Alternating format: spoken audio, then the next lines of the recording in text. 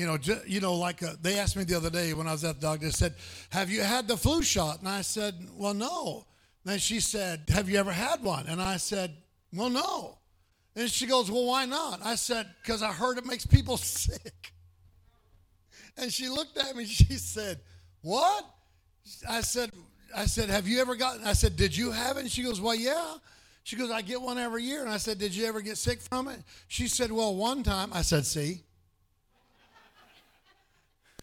And so she looked at me like, well, and she said, have you gotten the pneumonia shot?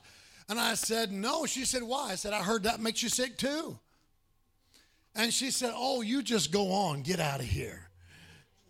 But oftentimes I feel like that church becomes what we think, or in our minds. We may not say it, but somehow or another, I believe that it's almost to prepare you for what might come, what might happen. You get that?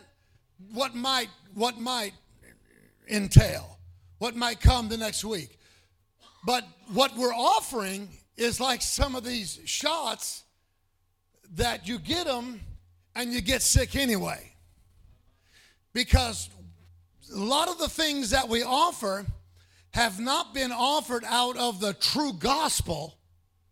They have been offered out of the mindset of what somebody thinks. Hello, somebody.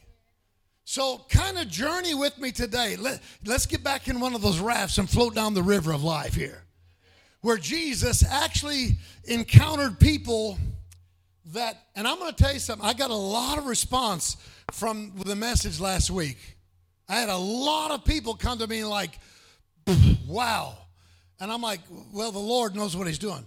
But let's get back in that boat and float down this river and see the face of God again as he's revealing himself and the character. How many knows that in John chapter 1, it says, in the beginning was the Word, and the Word was with God, the Word was God, and the same was in the beginning with God.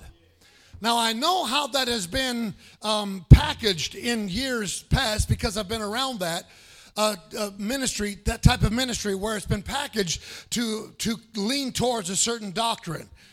And it's okay because it's not wrong, it's just that they got stuck there. And as I asked the Lord to give me a more insight in that, Sister Rose, what happened is when I've realized that when John was describing Jesus in that chapter there, he was describing the face of God through Jesus Christ and revealing himself to every one of us. Because one of the guys asked Jesus, said, show us the Father. And I'm not going to get on all this today, but I'm just giving you a precursor. Show us the Father. And Jesus' response was, have I been with you so long that you don't know who I am yet? So he was actually revealing himself. So what John was doing through the Spirit of God was revealing the very character and nature of God through Jesus Christ. You can't get any deeper in Jesus or in God than Jesus.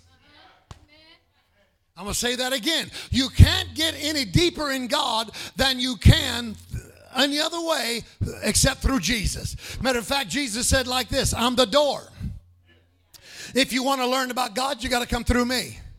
He said, and matter of fact, he said, throw me some of the other things. I'm the door to the sheepfold. He said, Come on. Oh, yeah, John 10. John 10 says, if you come up any other way, you're the same as a thief and a robber because you're trying to get to God through some other venue. There is no other way to God except through Jesus Christ. That ought to have been a moment of applause right there. There is no other way to get to God except through Jesus Christ. And there is no other higher teaching than the teaching of Jesus Christ or the teaching of God through Jesus Christ. He came in Jesus Christ to reveal the fullness of the Godhead. Brother Rob, do you remember what we read last week? What that verse was you read last Sunday? You remember what that was? Colossians. Could you get that ready again? And we're just gonna do a precursor here, kind of like a review, just for momentarily. This is so good. So look at somebody and say, if you're looking to find God, look to Jesus. If you're looking to find the attitude of God, look to Jesus. If you're looking at how God wants to treat people today, look to Jesus. If you're looking how God wants us to treat one another, look to Jesus. You got it, Rob? He's almost there.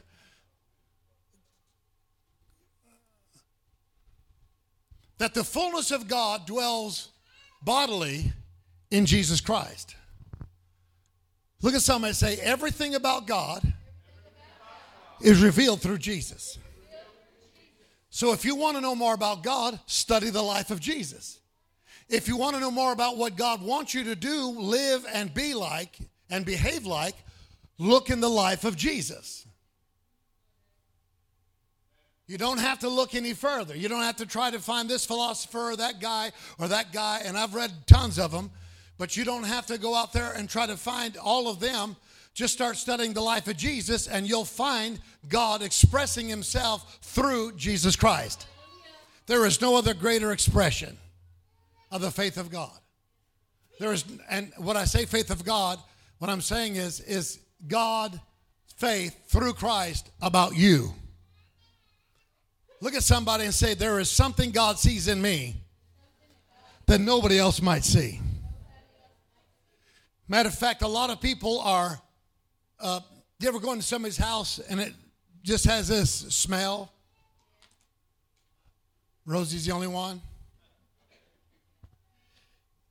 You go into people's house and you smell like maybe a sour onion or something, or bad something. You just like, whoo, and they've been in there so long they don't smell it. They're nose blind. Rob said, or a cat or a dog, or just nasty people.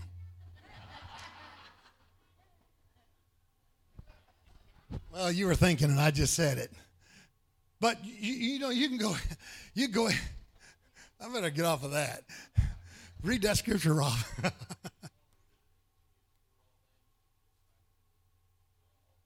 We're made, and it continues on. Stand up and read that. Come up here. Come up here. I don't know what part you want to start at.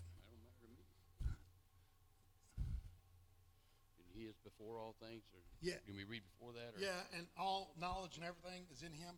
Does that go to that? It may have been before that. Let me look. Y'all okay? There, he's going to look it up. Finally. Yeah. And the fullness of the Godhead dwells in him. 1:15, Rob. Okay. All right.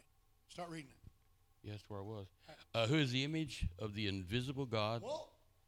I'm going to stop him right here. Who is the image of the invisible God? Who? Jesus. Look at somebody say, he, Jesus, is the image of the invisible God, the God they didn't see. So go ahead. The firstborn of every creature, for by him were all things created that are in heaven and that are in the earth, visible and invisible, whether they be thrones or dominions or principalities or powers. All things were created by him and for him. And he is before all things, and by him all things consist. And he is the head of the body, the church, who is the beginning, the firstborn from the dead, that in all things he might have the preeminence. For it pleased the Father that in him should all fullness dwell. Wait, read that again. For it pleased the Father that in him should all fullness dwell. It pleased the Father, Spirit, that in him, Jesus, all the fullness of the Godhead should dwell in him. Amen. Are y'all following it? All right, go ahead. And having made peace through the blood of his cross, by him to reconcile all things unto himself, by him. Wait a minute. Because we preached that God abandoned Jesus on the cross. That God left him hanging there by himself. Can I submit to you, in my opinion, God didn't abandon Jesus. He was with him all the way. Because he was in him, God was in Christ, redeeming everything back to himself. I'm not alone. Go ahead. He said, I'm alone, but though I'm not alone, because the Father is with me.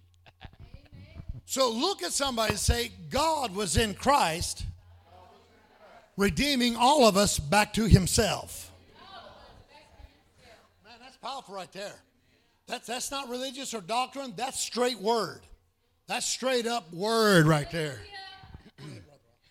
And having made peace through the blood of his cross, by him to reconcile all things unto himself, by him, I say, whether they be things in heaven, in earth, or things in heaven, and you that were sometimes alienated and enemies in your mind by wicked works, yet now hath he reconciled in the body of his flesh through death, to present you holy and unblameable and unreprovable in his sight. Glory. Isn't that good? It is good. You know what that's saying? That once you get in Jesus, there is no accusation the devil can muster up against you. See, look, Rob, look the reaction like, so what? There is therefore now no condemnation. Amen. My God. Do you know what he did? Do you realize the magnitude? He didn't just make it easy for you to come to church. He cut the devil off from your life. Come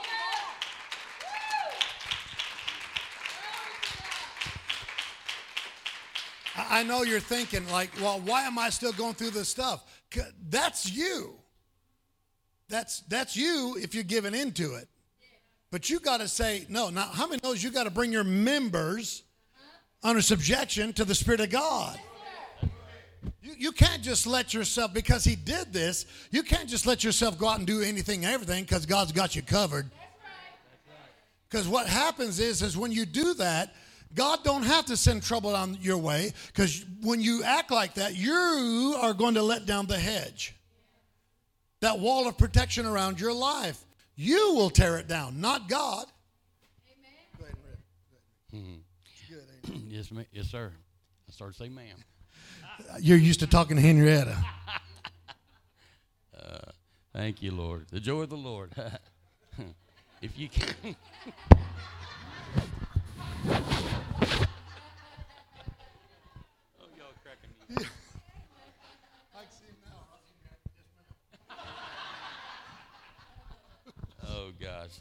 If you continue in the faith, grounded and settled, and be not moved away from the hope of the gospel which ye have heard, and which we preach to every creature which is under heaven, whereof I, Paul, am made a minister, who now rejoice in my sufferings for you, and fill up that which is behind of the afflictions of Christ in my flesh, for his body's sake, which is the church, whereof I am made a minister according to the dispensation of God, which is given to me for you to fulfill the word of God, even the mystery which hath been hid from ages and from generations, but now is made manifest to his saints, to whom God would make known what is the riches of the glory of the mystery among the Gentiles, which is Christ in you, the hope of glory.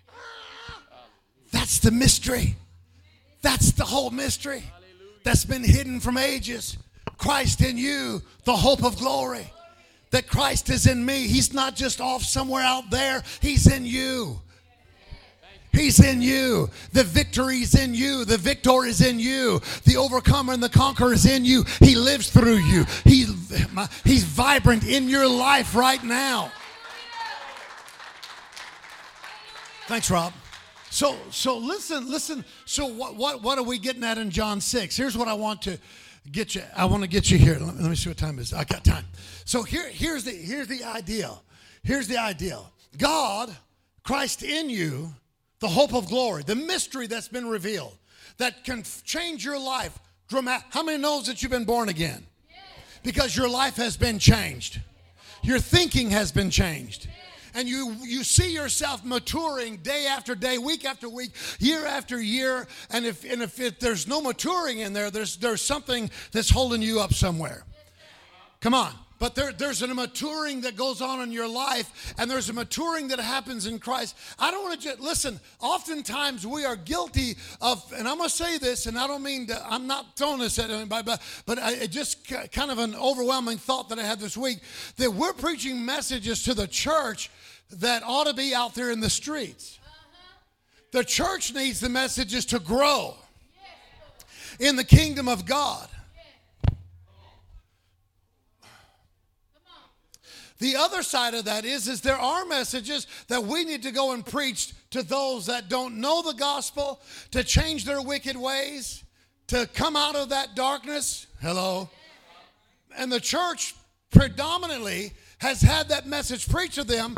That's why they're here every week. They're saved. They're saved. I thought they were. They're saved. They're saved. They're born again. Their thinking is not to get a boat and go fishing on Sunday morning. Maybe they're thinking that, but they're saying, nope, you got to go. I'm going to church to worship Jesus. Thank him for what he's done for me. I'm going to get up and I'm going to go and I'm going to worship him. I'm going to get stronger through the word of God that's preached. I'm going to go and give him praise and honor and glory. I'm going to be thankful. I could go to the lake. I could go somewhere else. I could go horseback riding. I could go far away and I could go whatever. I could clean the house. I could mend the yard. I could do whatever. But that's not what I'm going to do, because that's what I did before I got saved. Now that I'm saved and my thinking has changed, I'm going to go and I'm going to give some praise to God, and I'm going to get pieces of the roadmap that are going to help me climb higher as I gather strength through the Word of God. And all that happens because the majority of you are here because you have been transformed. You have been transformed. Oh, you're not to that pinnacle yet in yourself. You still have this weakness and that thing, but God hasn't disqualified you because of that.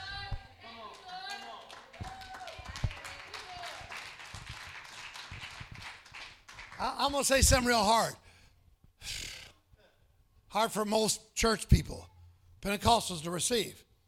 We will accept the fact that one man can bring everybody into sin. But we're hard pressed to believe what the Bible says, that one man can make all of us righteous. And his name is Jesus. And he paid the penalty for every one of you. He nailed it to the tree. He didn't die for you. He died as you. That changes everything. He didn't just die for me. He died as me. That was me on that cross. He exchanged when I came clean and said, God, I'm not right, I'm not clean. No matter what I do, I can't get there, I can't achieve that. But when I come to you, everything changes. My mind gets transformed. My thinking starts changing. And I start thinking about how to be thankful to you, because I realize that everything I have is because of you. And when you live your life like that, and you don't live your life in an area where you're just constantly being reminded about how bad you were and how much you need to overcome, you're just living in a thankfulness that God has delivered you and healed you. You're in the process of being healed. If I'm not completely delivered, I'm in the process of being delivered. I'm not giving up. I'm not quitting. You know why? Because I'm fully confident that he loves me so much that he came down. God in Jesus took himself to the cross, hung there, and took my place as me on that cross. Somebody needs to give God some praise in this house. Now, everything I'm telling you, you can back it up in the Word of God. So look at somebody and say, I'm not going to walk around defeated anymore. But there are challenges. There are challenges. Look at somebody and say, there are challenges. So, and he's waiting for our response. I think, listen, it's my personal opinion. I don't, nobody's told me this, but it's my personal opinion. You don't have to keep this. You can throw it out if you want to. But I personally believe one of the greatest measures of an unbeliever is a person that doesn't believe in his totality of what he has done when he died in my place. I'm a firm believer in that. And I rest in that. I have peace through that. Whew. Listen, somebody says, Brother Dave, when you preach like that, I've had preachers say this to me, when you preach stuff like that, you give people a license to sin. Boy Smith, you don't have to give Lisa a license to sin. She was doing a pretty good job without it.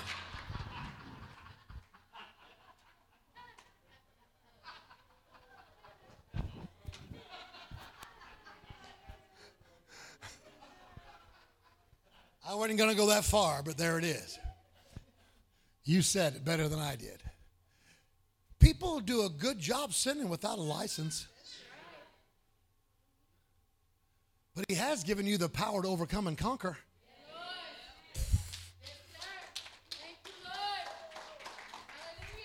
Listen, and I'm not one of these guys. And listen, this terminology, greasy grace, there's no such thing. The Bible calls it great grace, amazing grace. How sweet the sound. And we're afraid to say that. We're afraid to say anything about grace because we're afraid, well, you'll give people license to sin. They don't need a license. They do pretty good at it. I mean, they're professionals at it. They really are. But the whole idea of what I'm trying to say is and we're not throwing the baby out with the bathwater. We're not saying just go live in your way. We know that. We know that. We know what it talks about in Corinthians there. Chapter 5, chapter 6. We know what it says. When it talks about you can't do these things because these people who do these things live in this way, have that kind of mindset, they can't inherit the kingdom of God. We know that. But so what are we doing? We know that the majority of you that are here today didn't come just get a shot in the arm. You come because you're in love with God and your thinking has changed. Amen. And that's a real good sign that you have grabbed onto something. You've really grabbed a hold of something and you're saying, man, I'm saved. My thinking's changed. Look at somebody and say, my stinking thinking has changed. But there's a challenge set before us, and the Lord, watch this, and here's where we're going. I didn't mean to get on all this stuff and get stuck there. But the Lord challenges us in a daily routine, oftentimes multiple times a day, to see where we are in our confidence and faith in Him. John chapter 6. Let's go there real quick.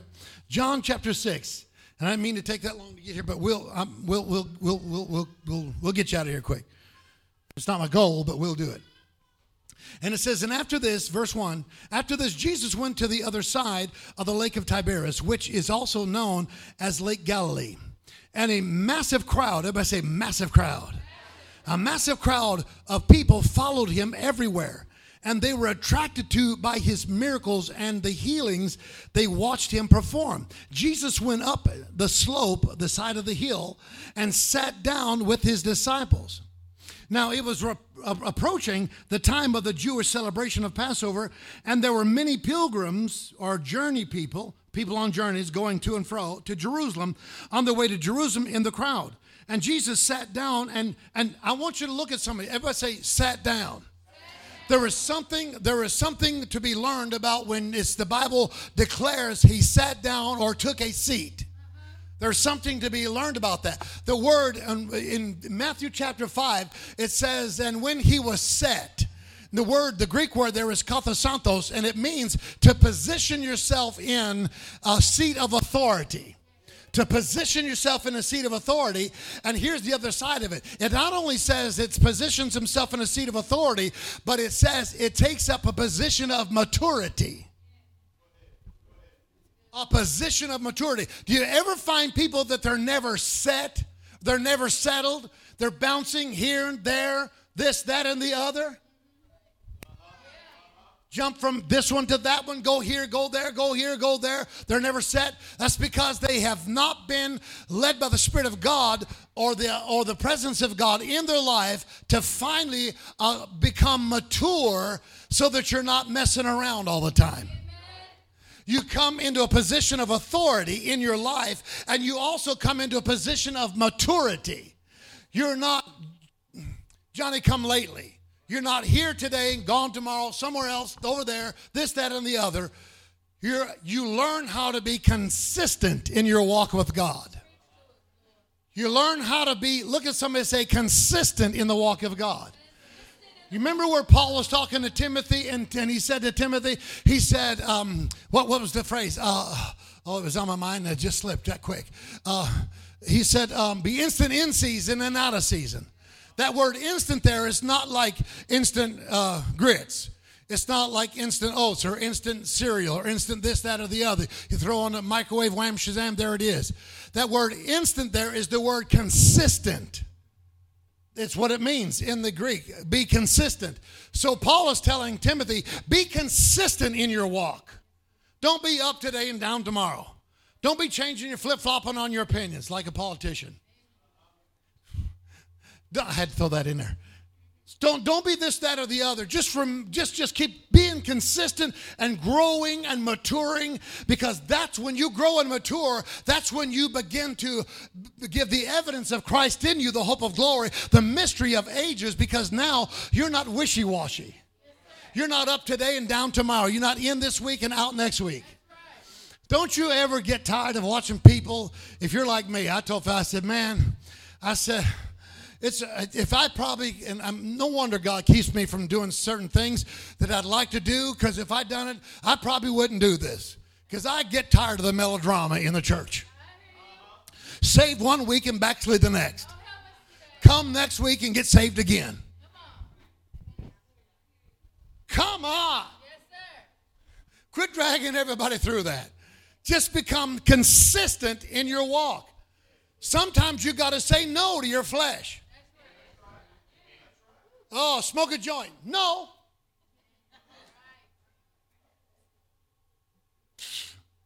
Put on a good drunk. No.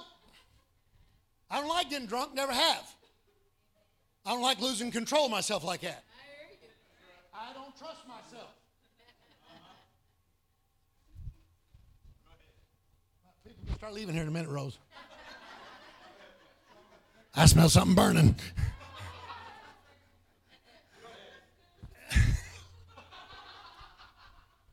Be quiet, Chris. You stinker. You heard her, Dallas.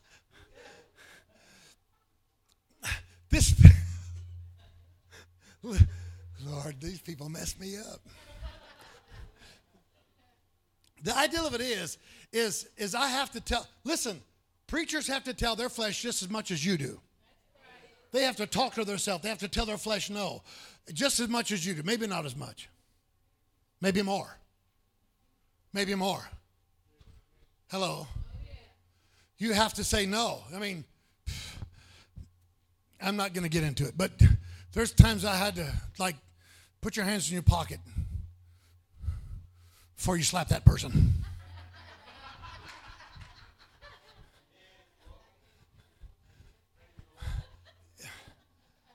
Am I being honest or not? You ever just feel like they just need a good slap to wake them up? That would do them good. But the ideal of it is we can't act like that. We're not supposed to. We're not supposed to act like that. And it's hard sometimes.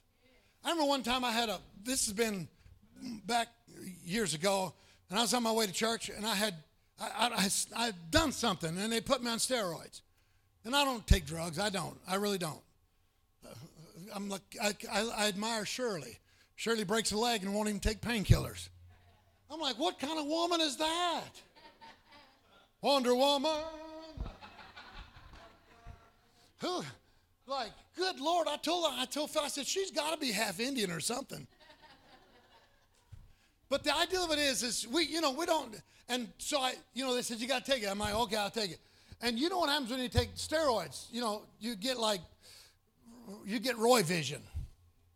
Some of you weightlifters know what I'm talking about. You get that, that raging bull thing. And I was on my way to church, and the kids were all little, and this guy cuts me off, and I had to go over in a ditch. My mother was in the car. That tells you how long ago that was. My mother's in the car. My 3 kids, the little kids, in the car. Phil's in there, and they're all screaming, ah! And we went over, and I thought, and I was on my way to church. And I thought, and I was going to preach. I had a suit on. I looked like a preacher. And I was on my way to church. It was in Somerset. And I thought, I'm not going to respond. I'm not going to respond. And the whole time I'm saying that, it's going, and I'm not going to respond. I got to the red light, and Phil said, oh, I'm so proud of you. I said, I got to respond. I turned the car around, and he went off into a gas station. I pulled up like Starsky and Hutch. I jumped out of that car and slid across the hood of the car. He's this great big old cowboy, had this big old Cartwright hat on, standing, $5 hat. My tongue through, well, she's not in here. She left when I go. Where's Phyllis at? Oh, she left. She went. Get her back in here. She needs to be at this altar this morning. But when she comes in, you escort to her front, Dal, so she don't stagger around. You can tell her. But anyway, so I got over there, and I said, did you see what you did to me? And see, what made me mad is he not only just run me off the road, he gave me the bird while he was, and I don't mean he let Tweety Bird loose. He flipped me off as he's going around me like, a smart dog. And I just and I guess it was hemorrhoids that kicked in, and I got up and I said, did you see what you did to me? He goes, I didn't do nothing. He goes, besides, what you going to do about it? Looking down at me. And I looked up and I went, boom! I knocked this cowboy hat off and I said, draw, partner.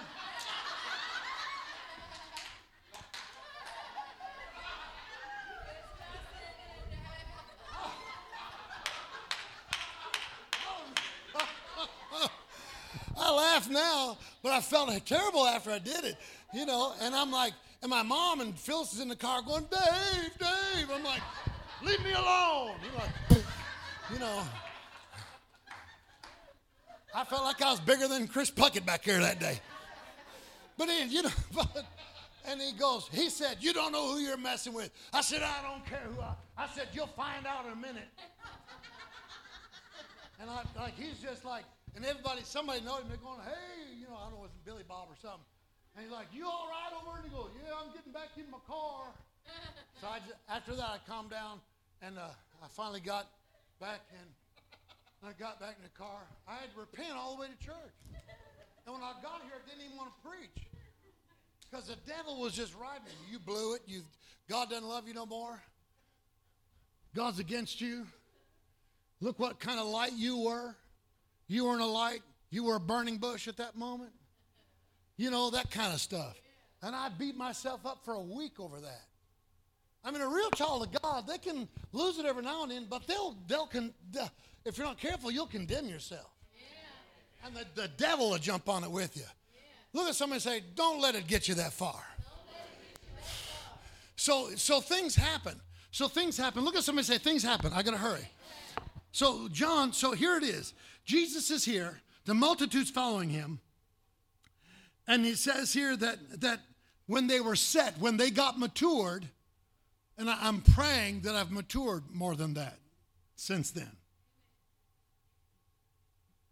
I'm praying. I didn't say I got there. I said I'm praying. I don't know, but don't push it. I'm 65 now. And I probably can't, but I sure would give it a try. I mean,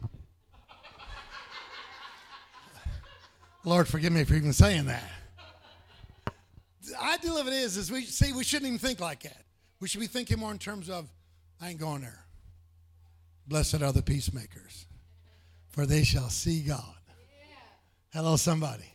So the ideal of it is I'm praying, God continue to help me grow over that and mature over that kind of stuff. So there's always things, and it may not be the Lord all the time, but there are things that will present themselves to your life and to find out your action and reaction, because to every action there's a reaction. And it's easy to act like a Christian, but it's more hard to react like a Christian.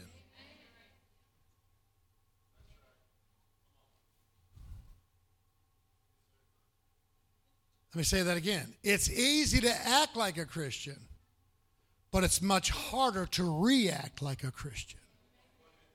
How's a Christian supposed to react? Forgiving, letting go, not holding grudges, being a light, not reacting. That's a great one. Come on. How many knows that's hard? You ever meet somebody that's like they're real spiritual? They're real spiritual, but then they want to go and dig in your past.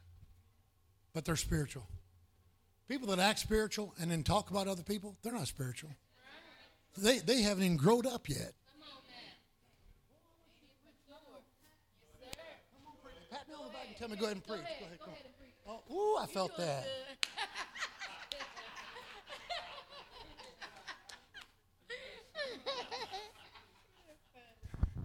Listen, you understand that the Lord, now watch this, I got to get to this. I can't keep following those rabbit trails. So here they are, he led them, oh, I'm in the wrong place. That fan bloated over. So they're up there, and Jesus sat down. And look at somebody say he sat down. And that word sat is related to that word sit or set. It's kathasantos, coming to a place of authority and maturity. How many knows we all need to come to a place of authority and maturity in our walk with God? So you understand the Mary and Martha syndrome, don't you? Martha and Mary. How many knows one was sitting at his feet and the other one was busy doing stuff? The other one, the one that was set at Jesus' feet, she was content to learn from him. The other said, I've got to be doing stuff.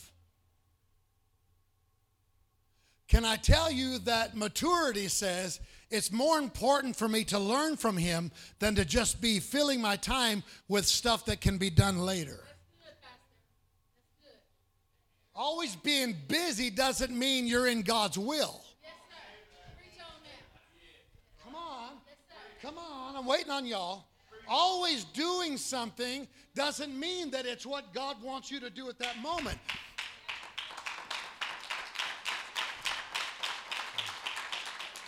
Is this making sense?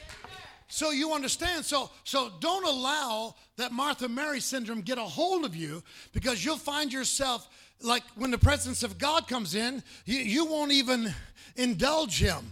You'll be complaining. How come they're not carrying bottles of water to the front? How come they're not? How come they're not? How come they're not? How come? Stop that and sit down and embrace his presence. Because when you embrace his presence, when you sit down, it really teaches you about allowing him to complete your life, to become everything for you, to become everything you need. And as you sit there and learn from him, you become mature. Now, I can preach in here today, and I know what a lot of people like, and I can do it. I know the anointing on my life. I know it. And I can walk over the top of these chairs and run around this building and never teach you nothing. That's right. I want you to learn something, because I want you to grow, because I want you to go to heaven, and I want you to take somebody with you. So here's the idea. When Jesus was talking up, when the scripture says about being set or sit or seated or sitting, it talks about maturity. It talks about authority. And you can't have authority until you have maturity.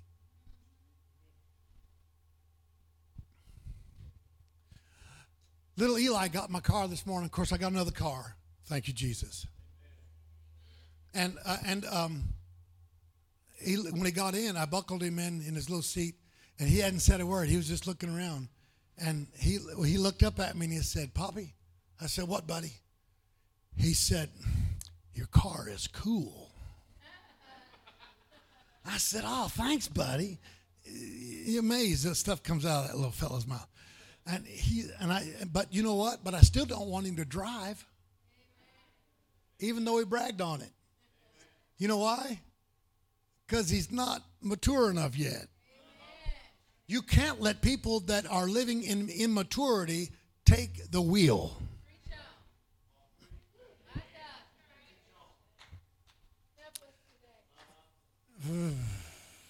Boy, it's quiet in here. So let me go on.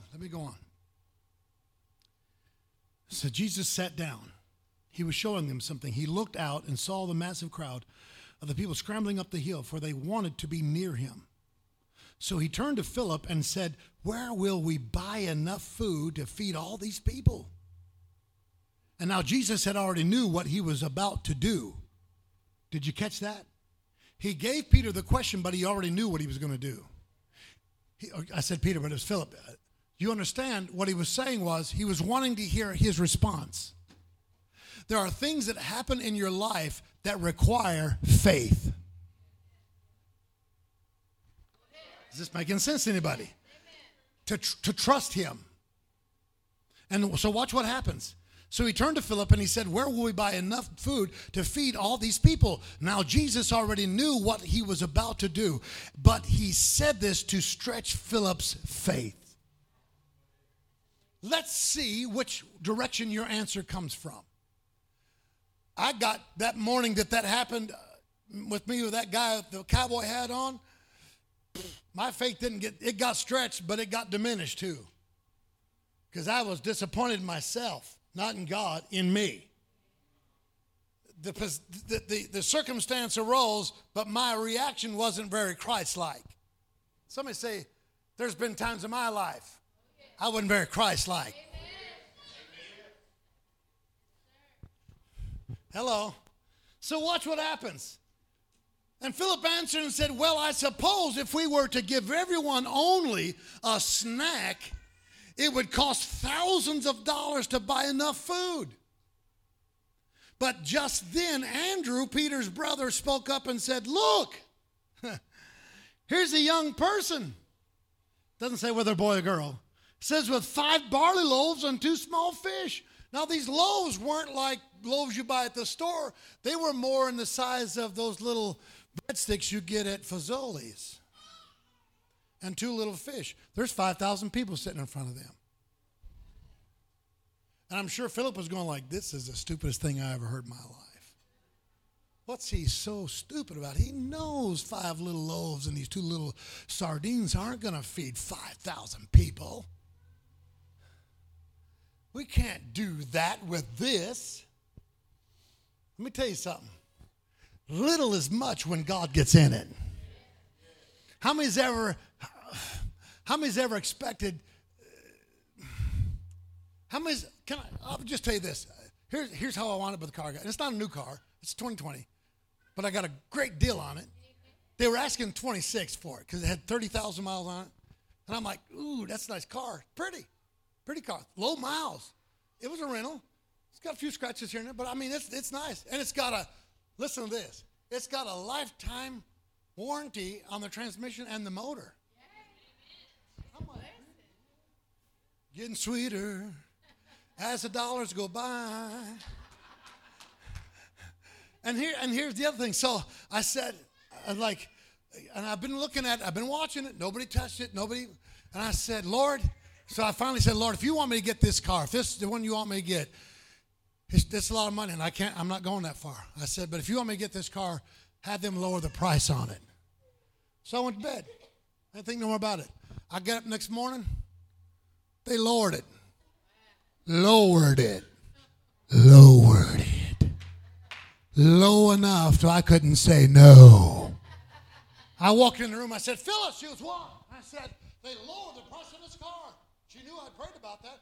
And listen, at that moment, I felt like I'd be walking in disobedience if I didn't go check on it. Because I'd already said, you know how you fleece God? If you want me to have it, Lord, if you want me to, if Kelsey's the girl for me, let her smile at me, Lord, John. When I walked in, when John wanted to introduce me to the other girl, can I tell it? I walked in there at Noble's bookstore, Barnes & Noble, and the other girl's sitting there, and she's like, "Hi, how are you?" And went right back to her book, and Kelsey's like, "Hi." It looked like, that toothpaste commercial, that gleam on, like, and she didn't quit. I'm like, oh, Lord, what am I feeling? I walked away. I said, that other girl's not the one. I told John, I said, John, I called him. I said, John, what? I said, that other one ain't the one for you. He goes, what are you talking about? I said, it's the other one. There was a connection. There was a... I don't want to embarrass you. But I didn't know anything about Kelsey, but I know now she's a Holy Ghost-filled girl. She came out of a Holy Ghost-filled family that believes almost like same way we believe. Hello, somebody. That means something. Well, praise God. Amen. All right. Let me get off that. But the ideal of it is there are things that come and go in our lives. And what time is it? I'm going to be honest with my word. So here's the idea. Listen what happened. So this guy brings the fishes and loaves and said, listen. He said, look, here's a young person with five barley loaves and 2 small fish. But how far would that go with this huge crowd? What can God do with so little? What can God do with what seems like to be insignificant? And listen to what Jesus says. Have everyone sit down. Number one, Jesus was saying they're going to learn. They're going to come into maturity here. Number 2 is they're going to come into authority here. Number 3 is they're going to learn as I have them sit down, it's not in their efforts, it's in what I can provide for them. Is anybody hearing this? It's not in their effort, it's not in their provision, it's in mine. It's what I'm going to do for them that is going to make the difference in their life. And as they see what happens here today, they're going to make leaps and bounds in their maturity. When you realize that God is the one that's a provider in your life and He secures you and sustains you on a daily basis, you come into a position of resting in God. You come into a position of not worrying about how the house is going to be paid for, how the car is going to get paid for, what's this going to happen, what's that. You might think about it, but you're going to know that no matter what happens, God is in control. That God gets the final say. Come on, somebody. You're not just a nobody. You are somebody in the kingdom of God. You rely fully upon Him. He wants you to understand that it may look like little right now, but little is much when God gets in it. Look at somebody and say, God will provide all you need when you need it at the right time, at the right place. You know why? Because He's an on-time God. Yes, He is. You cannot do Him. You can't undo Him. He knows how to bring you out. Come on. And the greatest thing about that is you learn how as you sit and become confident in that what God is doing in your life. How many is confident in what God's doing in your life?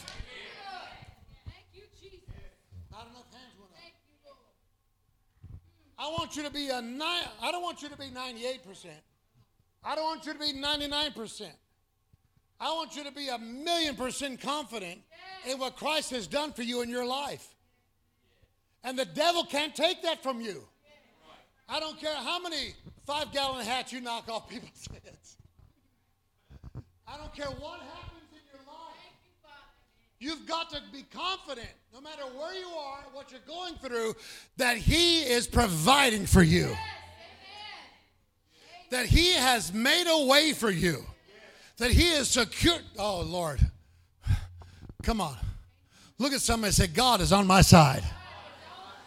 I don't know where you're at right now in your life, but I know if God before you, who can be against you? I don't know what side of the mountain you're coming up on. I don't know if you're doing good or doing bad, but I know God's on your side. I know God's for you. Oh, Lord. The devil doesn't want me to say that. Hell doesn't want me to say that. He wants you to walk around condemned and beat down and just barely getting through. He wants you to believe that there's no way you can make it. Praise God. And listen to me. Without Jesus, there ain't no way you can make it. But in Him, you have this confidence that I can do all things through Christ who strengthens me. Tap your neighbor on the shoulder and say, God has made a way where there seems to be no way.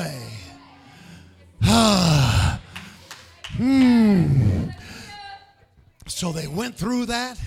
Phyllis, am I preaching all right? Is it okay? Is it making sense? So they went through that. They got up there. And he sat first. He sat first.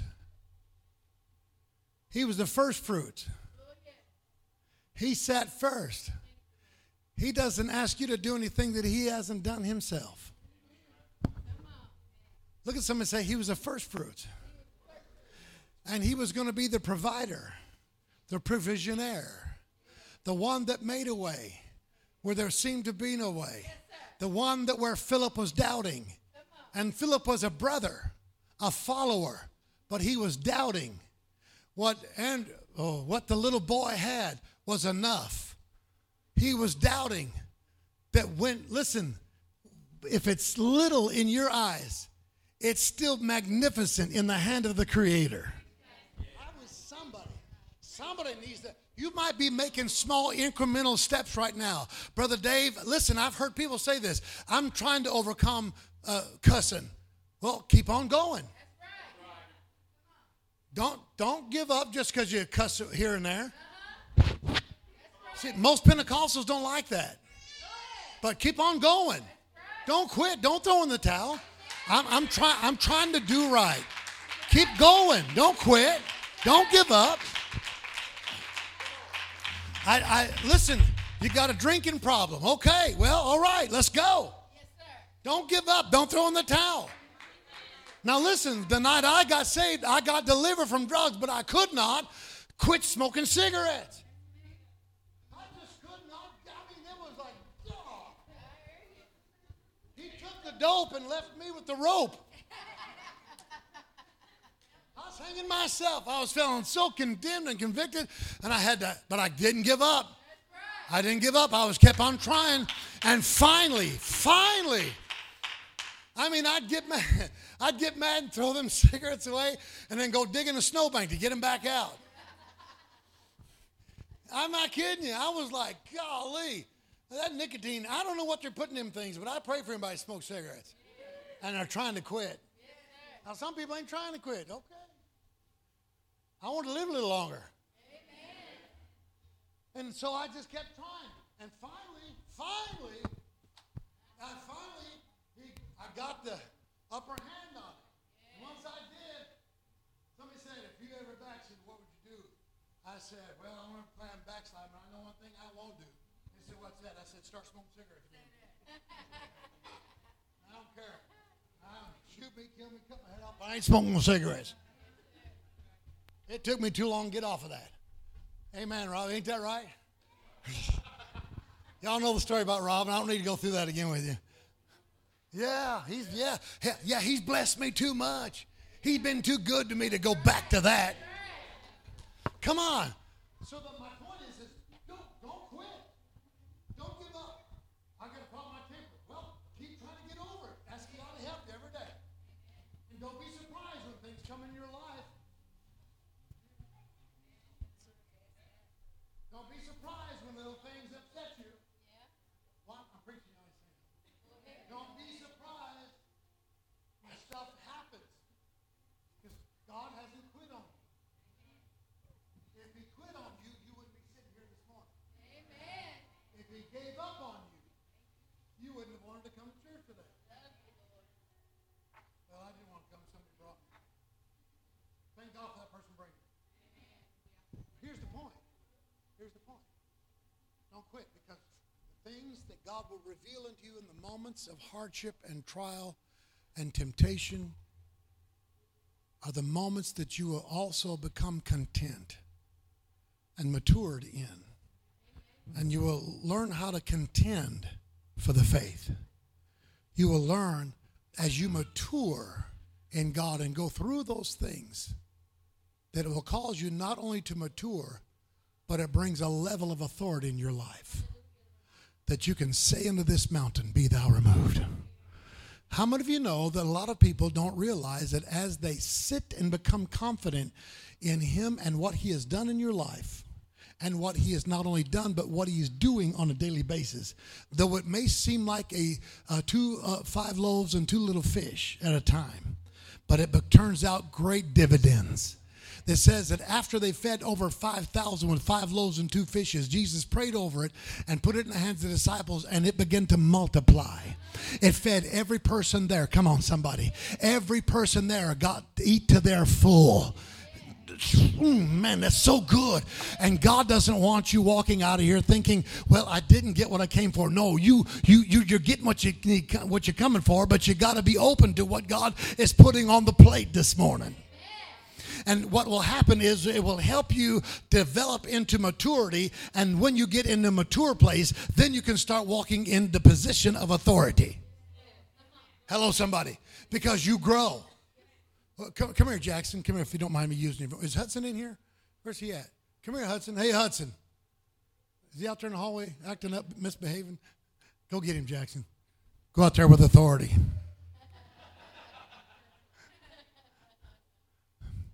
He's not behaving. He's just being. Boy, you're in trouble. Your dad wants to talk to you. No, just kidding. I threaten him all the time. I'm calling your dad. He'll go like, no. Come here, Hudson. You're not in trouble. Come here, Jackson. Stand up here. How old are you now? 9. How old are you? 13. So here's the point. Hudson is this size right here.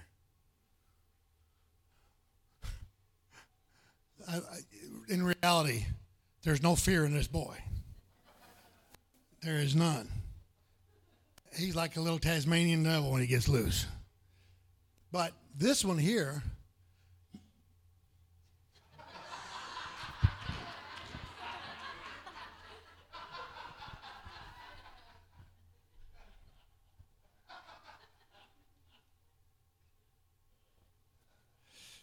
okay.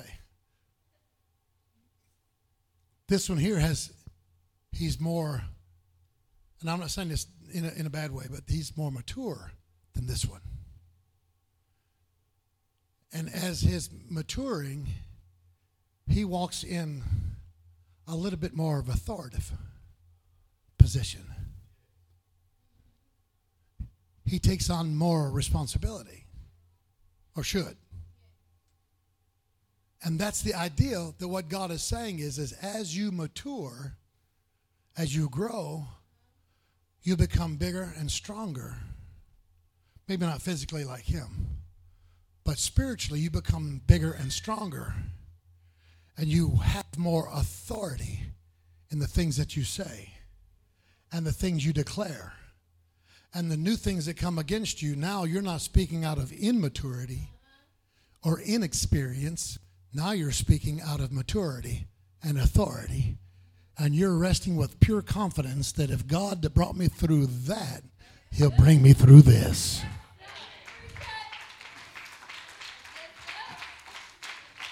And now when I speak, listen to what they said to Jesus. The Pharisees, the experts, couldn't do what he did because they knew the law, but they hadn't matured in it. They hadn't matured in the things that they should have been learning from. And when Jesus came on the scene, and he didn't scream at demons. He didn't yell at them like we do. Because we think that the louder we scream, that devil gets afraid. No, he just I'll just stay in here and let you scream your head off till you get wore out. And I've done that. It says that the Pharisees and the Sadducees looked at Jesus, and he was casting out devils, raising the dead, healing the sick. And yet he spoke as one with authority. Whew. I don't know about you. Look at somebody and say, I want to walk in that place. I want to get to that place where I can sit down in pure confidence and be fully assured that God is at work in my life. And I may not see the results of it right now, but I know that he's working in there. And it may seem like 5 loaves and 2 fishes right here, right now, but I'm going to sit down here because when this is all over, done and said, they're going to take up 12 baskets of, oh, hallelujah, of the stuff that came out of that battle I went through. And when I walk out of here, I'm not going to have to scream and holler. I'm gonna talk to this devil and tell him to get off my property. I'm gonna tell this devil, get out of my life, get out of my mind, get out of my spirit, get out. I wish somebody said, go ahead and preach to us today. How many of you have fought back? Thanks, boys. Thanks, guys. Thank you. How many of you have gone through positions and places in your life, and you speak and you scream and you holler, but it doesn't move anything? Could it be that we have not sat in his presence? And when I say sat, I don't mean wave the white flag of surrender. I mean literally sit there and embrace his presence and teaching and tutelage in our life to the place that we get to the position of authority. Jesus never had to scream at sickness. He talked to it. And they knew that he had the authority. Hello, somebody. Because of all of happened on that day, he took that position and when he was set, Matthew chapter 5, and when he was set, Kata Santos, he was the new sheriff in town. Hallelujah. How many knows there needs to be a new level of authority in our lives? How do I get there? By resting assured of what he has done in you and through you and will continue to do by you. Does that make sense to anybody?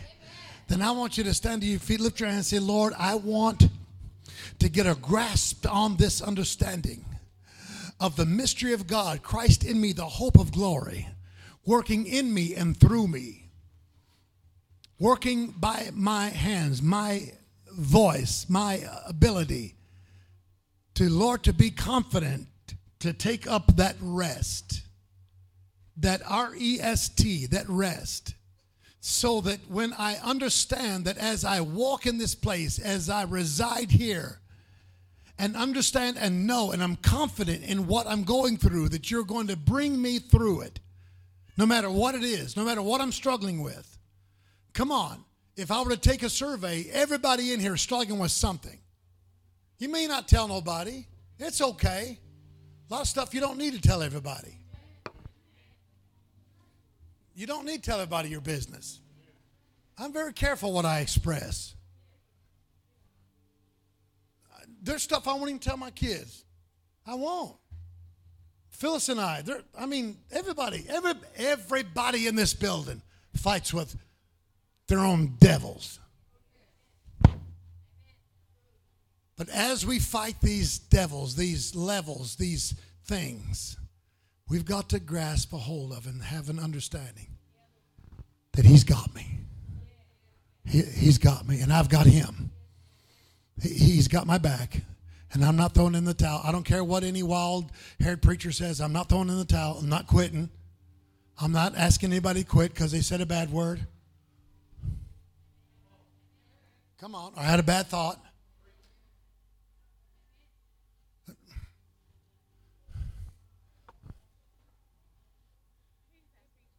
Oh, they want me to go on. You know what they're saying. I hear you. Don't talk. Don't say them to me. Have you ever had bad thoughts? Oh, yeah. Huh? Oh, yeah. Say it in your mic. I mean. Oh, yeah. You ever want to kill anybody? Yes.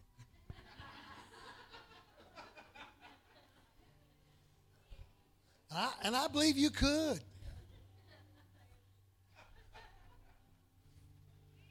Do I even dare? Do I even dare? You want to cross that bridge? She said, if you won't cross that bridge.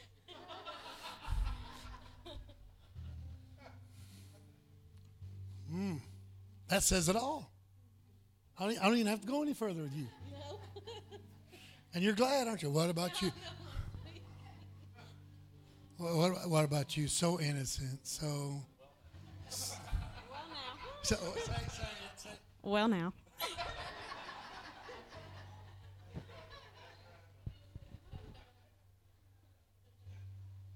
be trying to help somebody. I pushed her. She hurt her unequal. I pushed her through the airport coming back from Haiti. I'm pushing her through the airport. I'm helping her. We get to an escalator. She has to stand off. I bump her ankle with that thing that her feet were on that I was pushing her by. she goes, well now.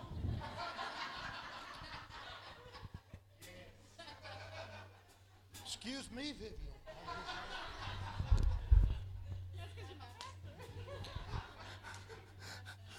I didn't get mad. It was that moment, you know, that ideal is that everybody fights something. And the devil wants you to quit, throw in the towel, give up, stop. Hello. Feel condemned over it. God doesn't want you to feel that way. And it may look like that all you're getting out of this is 5 loaves, 2 fish, but I'm telling you something. There's going to be a great remainder. And there's going to be a great progression in your life if you don't throw in the towel. Turn around, look at your neighbor and say, don't give up. Don't quit. We can do this. Because the mystery of God is in us. Christ in us, the hope of glory, lives inside of me. And if he died before me, before I got here, he knew that this was worth fighting for. He knew this was worth going to the cross for. He didn't just die for me. He died as me. And as I realize what he's done for me, I want to come to that complete assurance that if he did all that for me and I wasn't even born yet, praise God, guess how much he's going to fight for me after I'm already here and said, Lord, you be Lord of my life. Please take over my life. Come on. Come on, somebody. As they get ready to sing, I want you to take somebody by the hand and lift it up high. I want you to lift it up high. And I said, and look at him and say, if I can't help you, I don't want to hurt you. But I want to speak life into you today. I want to give you the 5 loaves and 2 fishes that will encourage you, that will lift you up, that will bring you out of the dilemma that you're in, the pit that you're in, the hole that you're in, the mindset that you're in. I want to encourage you that you can do all things through Christ. It might take some time and some effort, but don't throw in the towel. Don't quit here and now. God is on your side. He loves you. He cares about you. He brought you this far. Don't give in. Don't quit. Don't stop. Keep moving forward. Little steps, baby steps. But keep going in God. He loves you. He loves you. He loves you. He cares about you. Ready? Sing. Start singing. He loves you. He cares about you. Come on. Come on. Come on. Come on. If you're done praying with that person, grab somebody else and say, I want to help you out. I'm loving you. I'm praying for you. I'm lifting you up. Oh, how he loves us. How he loves us all. And oh, how he loves us all. Oh, how he loves us. Oh, how he loves us all. And he is jealous for me. He loves like a hurricane. I am a tree bending beneath the weight of his wind and mercy. When all of a sudden I am unaware of these afflictions eclipsed by glory, and I realize just how beautiful you are and how great your affections are for me. Oh, how he loves us all. Oh, how he loves us. How he loves us all. And oh, how he loves us so. Oh,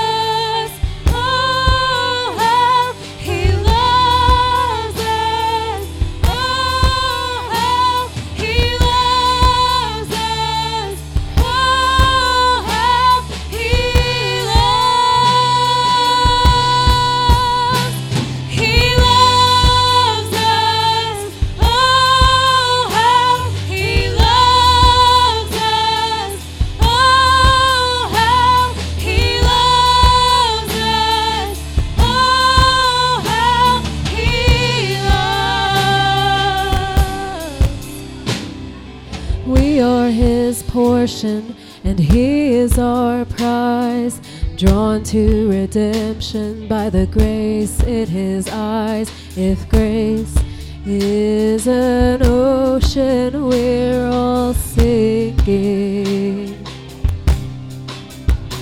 So heaven meets earth like an unforeseen kiss, and